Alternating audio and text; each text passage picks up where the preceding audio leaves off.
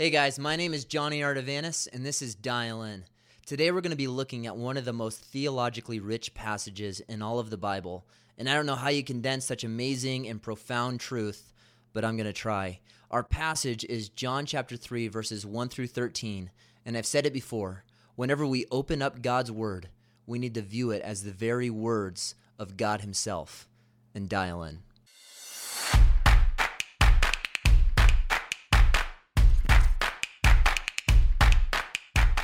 John chapter 3, verses 1 through 13. Now there was a man of the Pharisees named Nicodemus, a ruler of the Jews.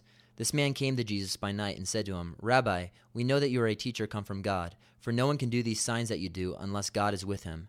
Jesus answered him, Truly, truly, I say to you, unless one is born again, he cannot see the kingdom of God. Nicodemus said to him, How can a man be born when he is old? Can he enter a second time into his mother's womb and be born? Jesus answered, Truly, truly, I say to you, unless one is born of water and the Spirit, he cannot enter the kingdom of God. That which is born of the flesh is flesh, and that which is born of the Spirit is spirit. Do not marvel that I said to you, you must be born again.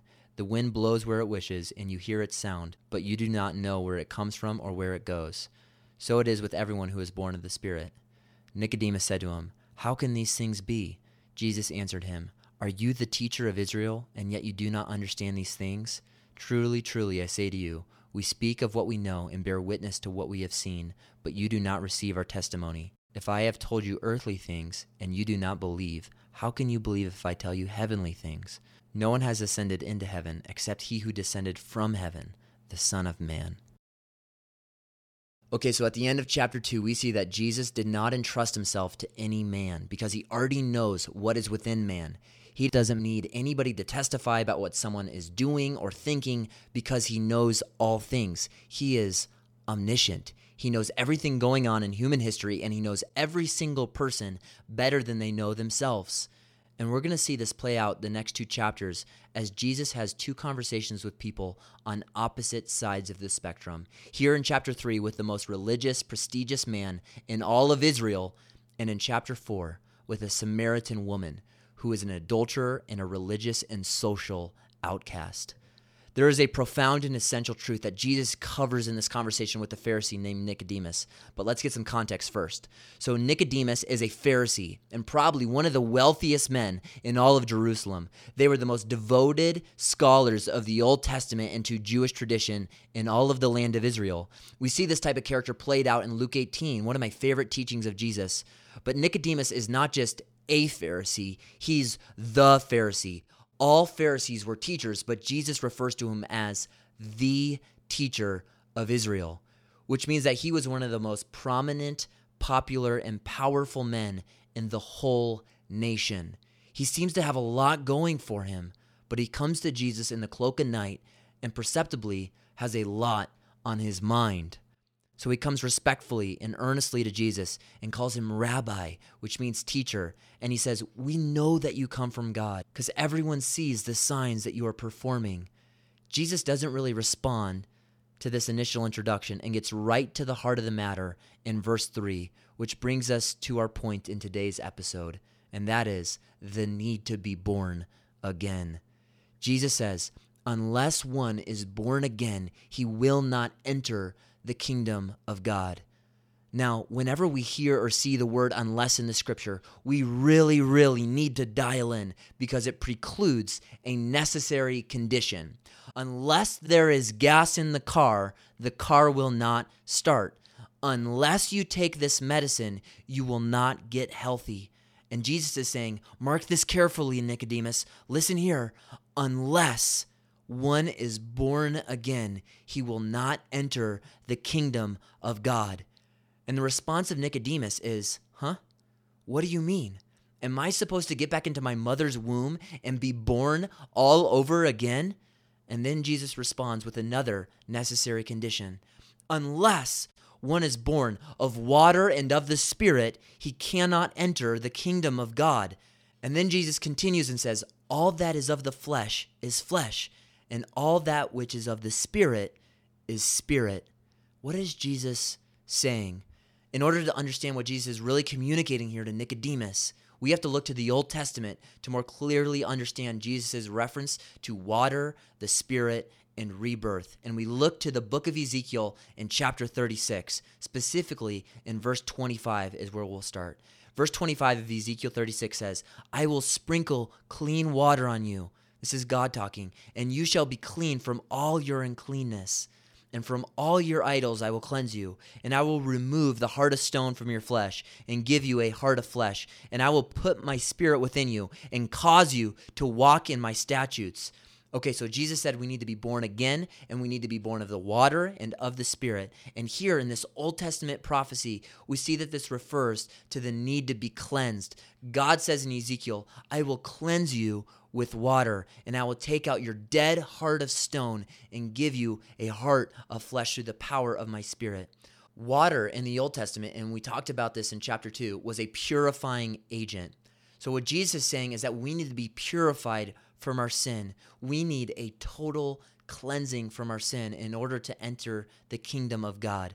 This is the cleansing that David cries out for in Psalm 51 when he says, purge me, O God, clean me from my sin. But not only do we need to be purified from our sin, it says that we need to be made alive. The passage says that we have hearts of stone. What do you think that means? It means that we are spiritually dead. And then Jesus says, all that the flesh can produce is what? More flesh. He's telling Nicodemus what God's word reveals to us today. You are flesh. You are a man. Everyone born of Adam, they are sinful. And because of Adam's sin, you are born into sin. That is what we see in Romans 5 and Romans 6. Adam's sin ushered in sin for the whole world. And because of that, Nicodemus, you have an inability to cleanse or to save yourself. You are not just broken, Nicodemus. You are spiritually dead. Don't you understand? You are who you are, and no attendance, no degree, no biblical memorization, no familial connection, or posturing, piety, or devotion can save you. Jesus would have communicated Isaiah 64:6 at this point. Don't you get it, Nicodemus? You know this passage.